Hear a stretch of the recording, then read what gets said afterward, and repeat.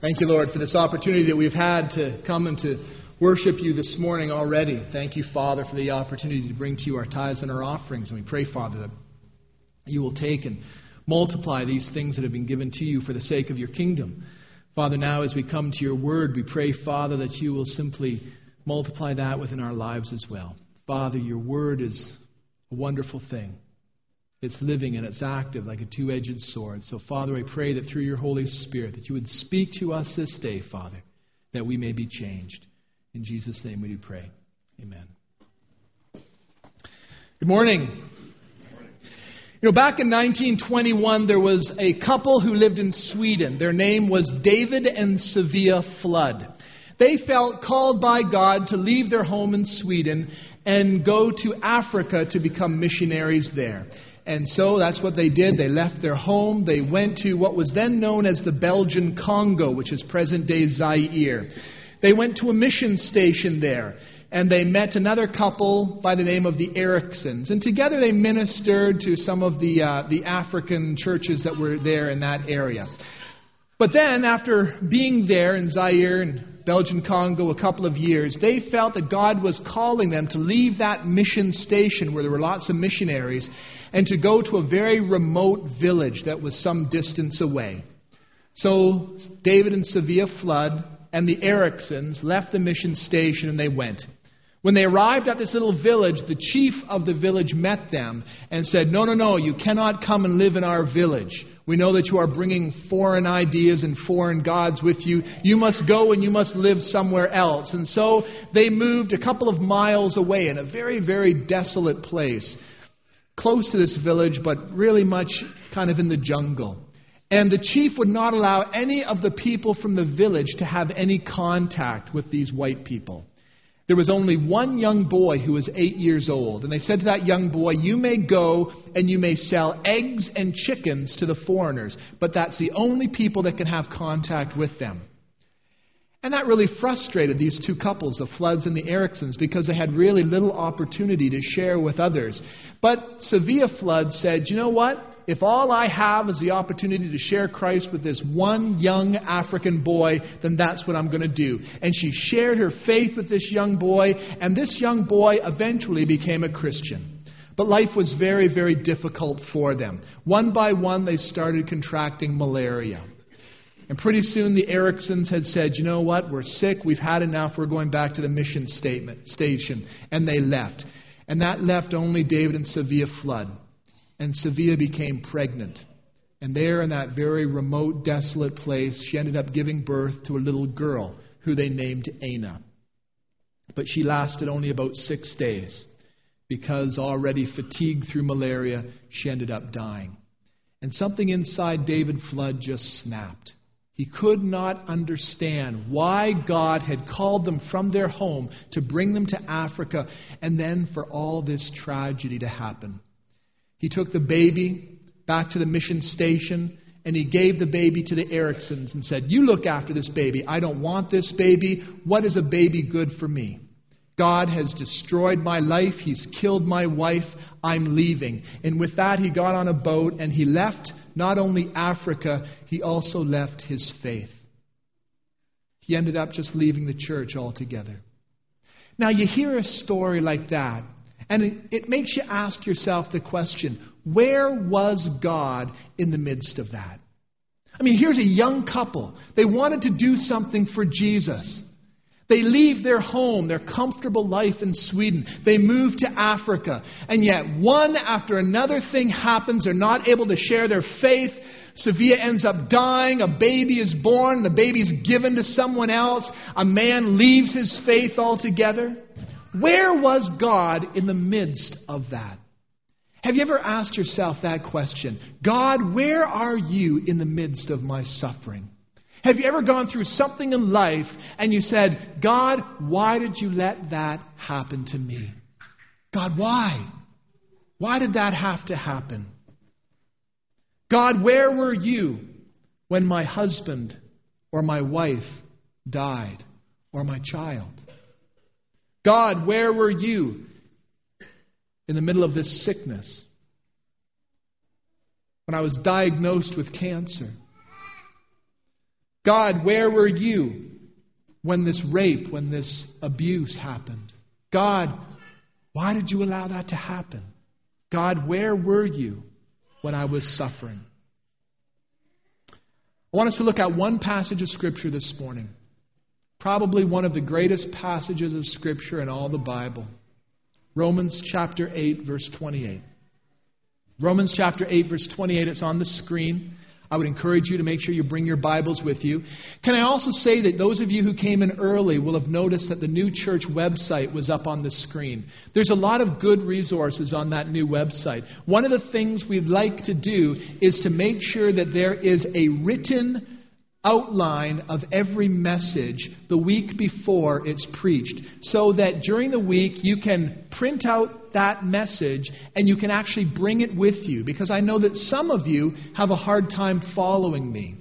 So if you just print that message out and bring it, those are like your sermon notes. You can use that to follow along with me to make sure that you don't miss any of what I'm trying to say. Romans chapter 8, verse 28, it says this: "We know that in all things work together for good to those who love God, those who are called according to His purposes." We know all things work together for good to those who love God and are called according to His purposes. Can I say that that is a promise of God for each one of us this morning? And just like all the promises of God, there are 5 things about the promises of God. They're like 5 fingers on a hand. It's like the hand of God is reaching out to hold our hand in times of trial. 5 things about the promises of God this morning. Number 1, the promises of God are certain. They are certain. This passage says, "For we think." No. "For we believe." No. "For we know." For we know. For we are certain. For we trust 100% in the promises of God. You know, there are many things in this life that I do not know. I do not know if I am financially secure. I am not sure. I do not know when or how I will die. I do not know if my children will outlive me. There are a lot of things in life that I do not know. And you know what? For a lot of people, that scares them. Not knowing. There are so many things in life that are totally beyond my control. But there is one thing in life that I do know. That even though there are things beyond my control, there is nothing in life that is beyond God's control. That our God is sovereign. I know that for a fact. 2 Corinthians 1:20 says, "For no matter how many promises God has made, they are yes in Christ, and so through Him the Amen is spoken by us to the glory of God." Do you understand what you say when you say Amen? What the word Amen means? It's kind of a funny word. It is a word that is a universal word. Every language speaks the same word, Amen. You go to a church in China, they'll pray in Chinese, blah, blah, blah, blah, Amen. Right? It's a universal word. The word Amen actually comes from the Hebrew. You see, back in the Jewish church, even before the days of Jesus, when a passage of Scripture was read in the synagogue, the people, after the passage of Scripture had been read, would say Amen, which comes from the Hebrew word trust. In other words, it means, I trust that. So you read a passage of Scripture, the people say, yes, we trust that. We confirm that. We believe that. We stake our lives upon that. That is what you're saying when you say Amen. You're saying, I trust it. I believe it. I stake my life upon it. When I was a kid, we had a pond that was close to our house. And I remember the first year that I went over that pond during the winter time. I wanted to go ice skating on that pond, but I didn't know if it was safe. I thought, maybe I'll go out on the ice and I'll fall through. So I remember the first time I went to this pond. I went to the pond, and the first thing I did was, not wanting to walk out on the ice, I just kind of reached out my toe and touched the ice quickly. And then I touched it again, and nothing happened. And so I thought, I'll put my weight on it just a little bit. And so I just kind of put my foot out, and I went like this. And then pretty soon I was out tiptoeing on the ice, staying close to the shore, just tiptoeing on the ice, listening for whether or not it would break. And then after a while, it was, well, this is all right. I started walking on the ice, and after that I started jumping up and down on the ice, and then I was driving my car out on the ice, and But I learned something. I had learned by then that the ice was safe, that the ice was okay. At first, I so tenderly put my weight upon it, but after a while of walking on the ice, I realized, you know what? The ice is trustworthy. I learned it by experience. And trust is an interesting thing. You can only learn trust by experience, right? Trust requires experience. And the same is true of the promises of God. We trust in the promises of God because in our lives, God has repeatedly shown himself to be trustworthy. Has God met your needs in the past? Has God shown up in the past? Well, the same God that has met your needs in the past will meet your needs in the future. That's the promise. That the more we get to know about God, the more we understand that he is faithful and that he is true and that his words can be trusted.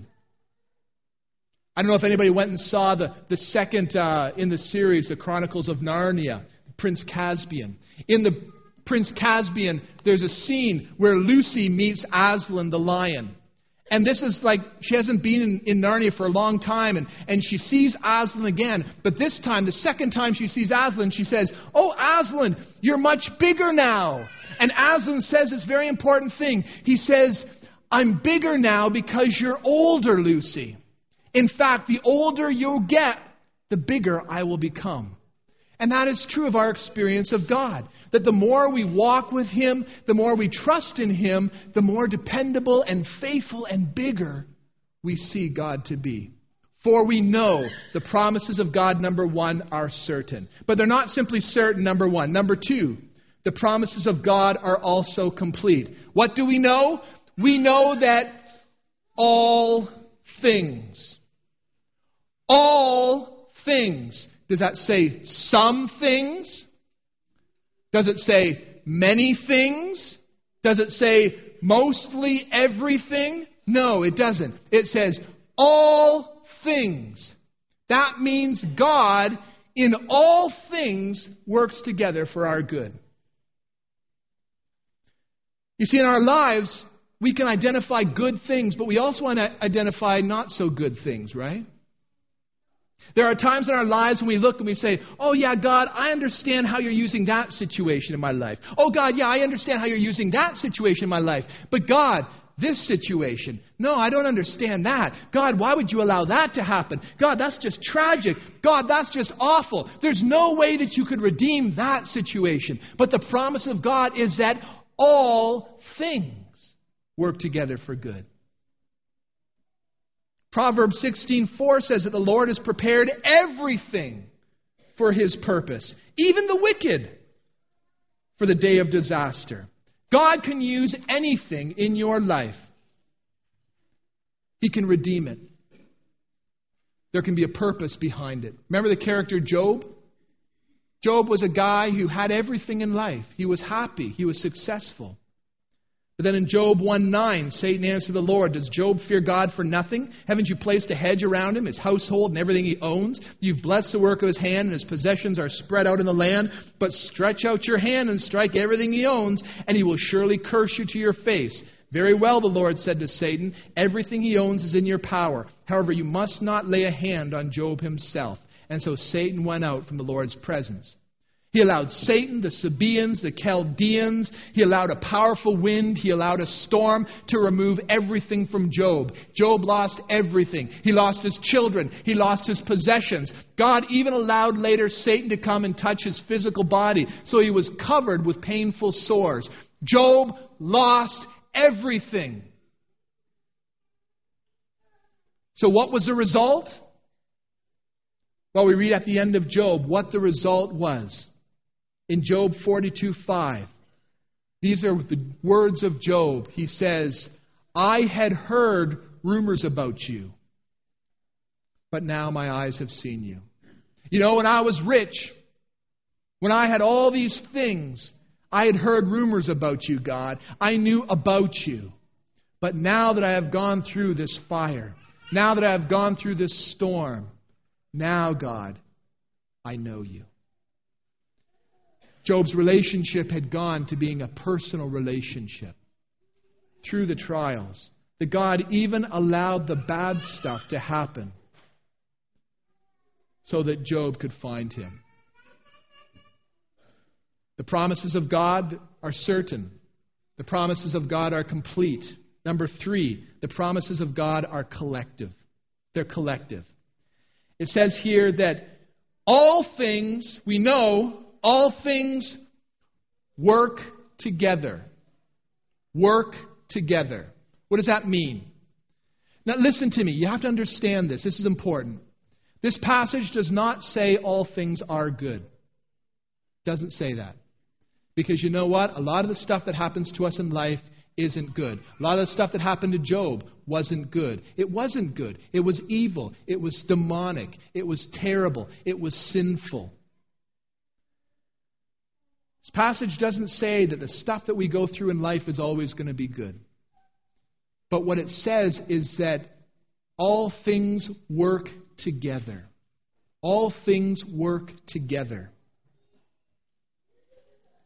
Taken individually, they're not any good. But when you see the bigger plan, when you see the larger scheme, then you begin to understand.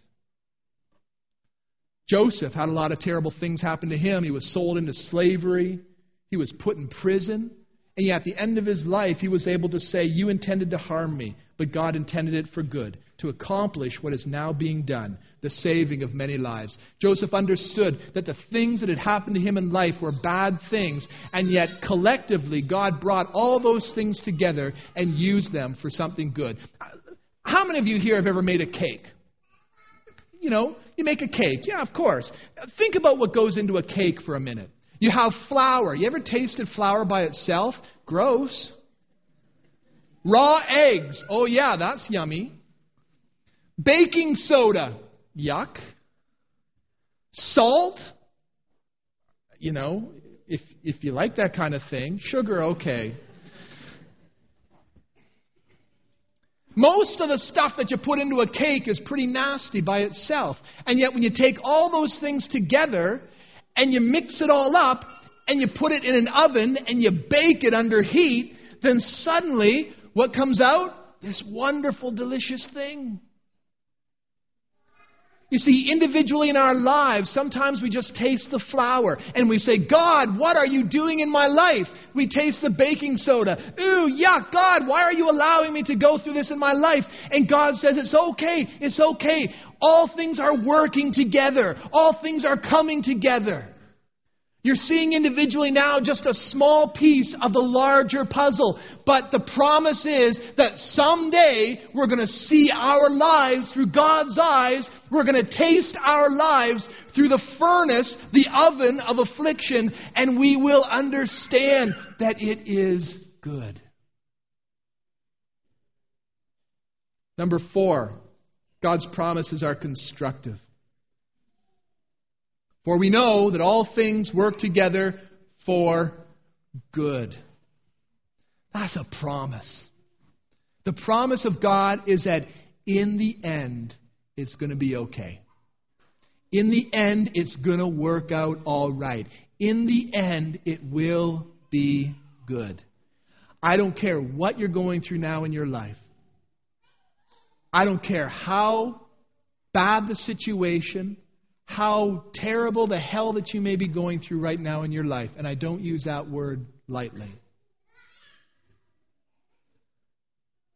I know that in the end, it will turn out for good. I know you've heard the story before. The shipwrecked man finds himself on a desert island. He says, the first thing I got to do is build myself a hut to get out of the rain. And so he works and he works and he works. And over the weeks and the months, he's finally able to put up this very crude house for himself. And he starts feeling pretty good about what he's done. He says, man, I worked really, really hard and I was able to build this very comfortable place to live. But then he's out gathering wood and his hut burns to the ground.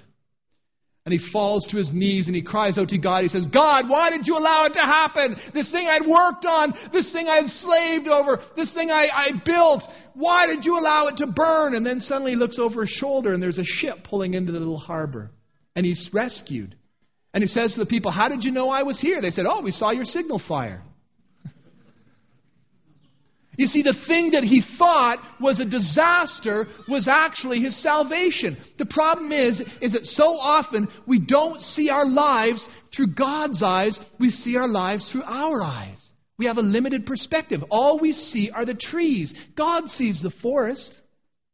Have you ever been in a situation in your life where you were trying to help somebody, but they didn't see it like that? Many years ago, Naomi and I were in Cape Town, South Africa, on the ship, the Doulos. The Doulos had to go into a dry dock. Every now and then, big ocean ships have to go in, and the water is taken out, and the ships sit on these big wooden blocks, and they come and they scrape down all the barnacles, and they repaint the hull. Well, that's what the Doulos was. It was in this dry dock. There was a Russian fishing trawler in front of us, and they let all the water out. But because it was South Africa, in South Africa they have all these harbor seals. You know, these great big animals. And I'm not talking about cute little white seal pups. I'm talking about these great big 900-pound harbor seals with razor-sharp teeth. And one of these monster male seals had gotten caught inside the dry dock. And when the water went down, this seal was down on the bottom, flapping around. And actually, those seals can move pretty good. Sea lions. And I got this bright idea one day. I said, you know what? They're going to start sandblasting the side of the ship tomorrow. They're going to be down there with all this heavy equipment. That poor seal isn't going to survive. That seal is going to die. Somebody should go down and catch that seal and take that seal and put it back in the water. And everybody just kind of looked at me and went, yeah, right. You don't understand. This is a 900-pound sea lion. Vicious. And so I got the bright idea, you know what? I'm going to do it. And so I got this big net. And I went down under the ship. You have to understand, it was pitch black under the ship. Thousands of tons of metal above my head, supported on these pieces of wood. And I'm down there with a flashlight in my mouth and this big net. And all I can hear is that big sea lion going,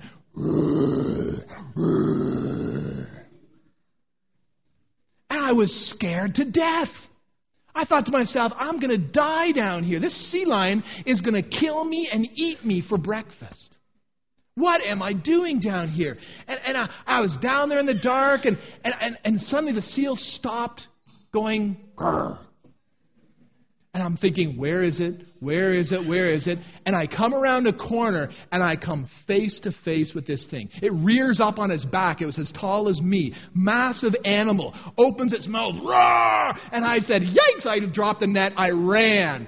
I ran for my life. And this seal was just as fast as I was. It came roaring out after me. It said, this guy is trying to hurt me. I'm going to kill it. And as I came running out from underneath the ship, the Russian trawler guys had all been up there laughing at me, thinking, what is this crazy person doing? They had all come down with all their fishing nets, and as the seal came running out after me, they threw the nets on it, and they caught it. And it took about 20 of us to pick this thing up, to carry it up the stairs, and to release it back into the water. And it was so cool watching that seal lion swim away. But I thought to myself, if only I could become a sea lion, if only I could speak seal, if only I could go under there and I could say to that poor thing, you know what? I don't mean to harm you. I don't want to hurt you. I'm trying to help you. If you would just get into this net and allow us to carry you up the stairs, the end result is going to be good. But you know what? The sea lion didn't understand it. It was just a stupid animal, just like us. Because so often God wants to help us. And we find ourselves in a bad spot. We find ourselves in the dark. We find ourselves in a dangerous position in life. And God tries to send people our way to get us out. But we don't see things from our perspective. From His perspective.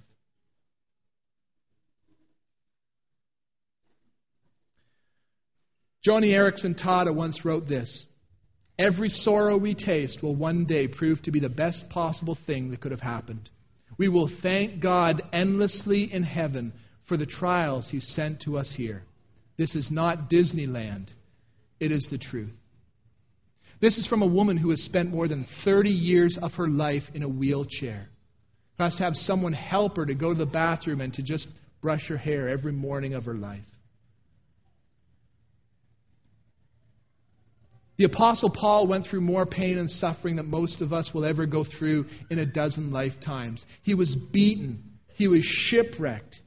He was stoned.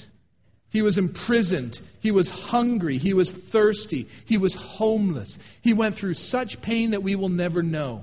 And you know what Paul wrote? Paul wrote in 2 Corinthians 4:17, "Our light and our momentary troubles are achieving for us an eternal glory that far outweighs them all. So we fix our eyes not on what is seen, but what is unseen. For we see what is temporary, but the unseen is eternal." Paul also said this. He said, "I consider our present sufferings are not worth comparing with the glory that will be revealed in us." Our present sufferings are not worth comparing to the glory that will be revealed in us. In other words, he's saying this: I know you may be going through a tough time in your life right now. But in the end, when you look back, you will see things in perspective. You will understand things in perspective. How can I illustrate this? We're at the end of the year. 2010 is right around the corner. Imagine this. Imagine January the 1st of 2010. You had a terrible day. You woke up to go to work and the car had a flat tire. You fix a tire, but you get in a car accident. It's your fault on the way to work.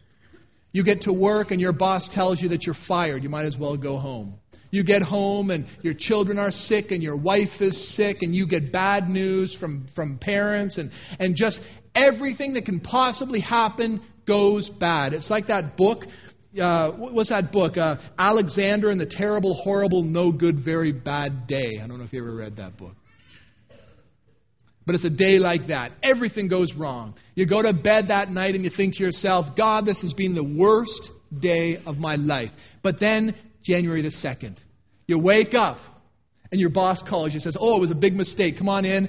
You got your job back. In fact, you're getting twice your pay. January the 3rd, a friend of yours wins $10 million. They decide to give you half.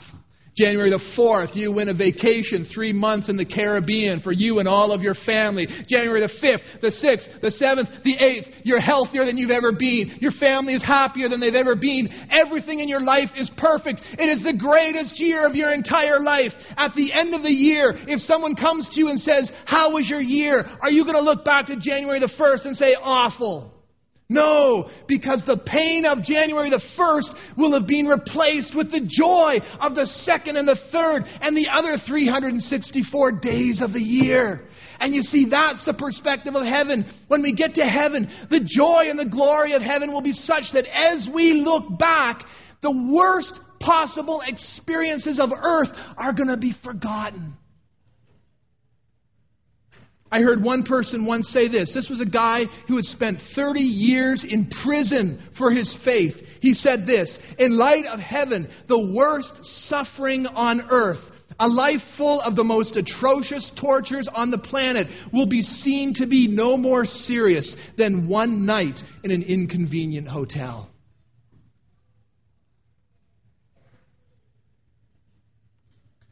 The promises of God are certain, they're complete, they're collective, they're constructive. But one last thing, the promises of God are conditional. For we know all things work together for good to everyone, to those who love God and are called according to His purposes. If you remove God from the equation, then all things are not good. If you remove God from the equation, all things are not collective or constructive or certain. Remove God from the equation, and pain is just pain, and tragedy is just tragedy. And all things do not work together for good. There has to be a personal relationship with God for this promise to be certain, to be part of your life. So where are you at today?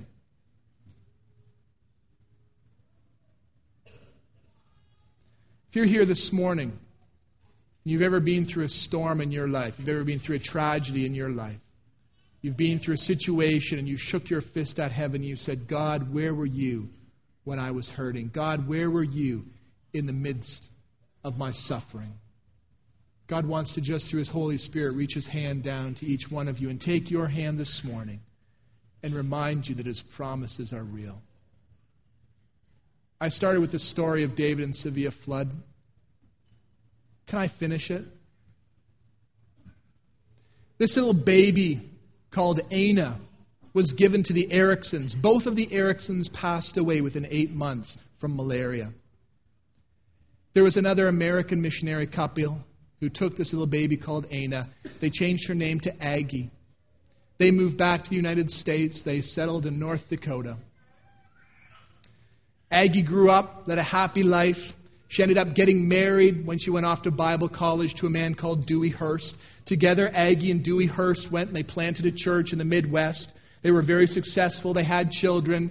Eventually, Dewey Hurst became a seminary professor in a school in the Seattle area. And while they were living in Seattle, one day, Aggie received this newspaper article, and it was all in Swedish. But she didn't know how to read Swedish, so she took the newspaper article to someone else, and it basically said that many years ago, in Zaire, which was then called the Belgian Congo, there was this woman called Sevilla Flood, and that she had died, but before she died, she had led this young boy to Christ. That young boy had gone back to the chief of the village, and he had said, "Can I start a school for children?" And the chief had led him. That boy started a school, and within a few years, every student in that school had become a Christian. And through their influence, the entire village had come to Christ, even the chief. And when Aggie read that article, she was just shocked by that. And suddenly she began to realize, even through the death of her mother, God had a bigger plan. A few years later, someone gave her tickets to go back to Sweden. And so she looked up her father, David Flood. He was now a drunk. He had remarried. He had had other children. There was one rule in their household: never mention God to me. Aggie showed up, and after finding and getting to know some of her other sisters and brothers, she went in to see her father. And her father didn't know who she was. She said, "Daddy, I've come home. Daddy, I want you to know that God used Mom's death for good. A whole village has come to Christ because of Mommy's death." And David Flood was able to hear the truth. He ended up becoming a Christian himself. 3 days later, he died. And those would be good stories in and of themselves. But a few years after that, Aggie and Dewey Hurst went to a conference on international missions. And there at that conference, a man spoke. He was the superintendent of the denomination of Zaire. 200,000 believers. One of the greatest people movements of the 20th century. And Aggie went up afterwards and introduced himself to this man and said, You'd never heard the name Sevilla Flood before. And the man said, yes, I know the name. Who are you? And she said, well, I'm her daughter. And the man fell to his knees and said, I was a young African boy. I was a boy who came with the chickens and the eggs. I was the one who started this school. I was the one who saw the village come to Christ. And as a result of that village coming to Christ, there are now hundreds of villages 200,000 people have come to know Jesus and been baptized because of the sacrifice of your mother. She had a chance of going and visiting that country. Thousands of Christians came. They took her by the hand. They led her to her mother's graveside. The pastor read the Bible where it says, unless a grain of wheat falls into the ground and die, it remains only a seed. But if it dies, it produces many seeds. That's the promise. That's the promise. That all things work together for good. All things work together for good to those who love God and are called according to His purposes. You may not see it right now. You may be tasting the ingredients separately. You may not understand it now. But I believe that this morning God wants to touch your hand. God wants to take those 5 fingers and hold your hand tightly. And if you will simply trust, and if you will simply believe, God can use anything in your life for good. He can redeem it if you give it to Him. Can we pray together? Heavenly Father, we thank You for Your word. And Father, truly Your promises are yes and amen. And Father, even as we think of this passage today, Father, we remember that there is nothing outside of Your control, that You are the sovereign God of eternity, that You are the almighty creator of heaven and earth, and there is nothing that is too difficult for You. And Father God, I know that in this room today, there are people that have gone through experiences in their life that were not good. Hurtful, painful experiences in their life. Things that have been done to them. Things that they themselves have done. Father, I pray that You would touch every hurting heart. That there is any area in any life here this morning where a person has said, God, why did You allow this to happen? God, where were You in the midst of my suffering? You would just whisper in their ear, I was with you all the time. And all things do work together. In light of eternity, all these things will simply fade away. So, Father, we pray that through Your Spirit You would minister now to every heart, to every hurt. Restore, Father God. We pray this in Jesus' name. Amen.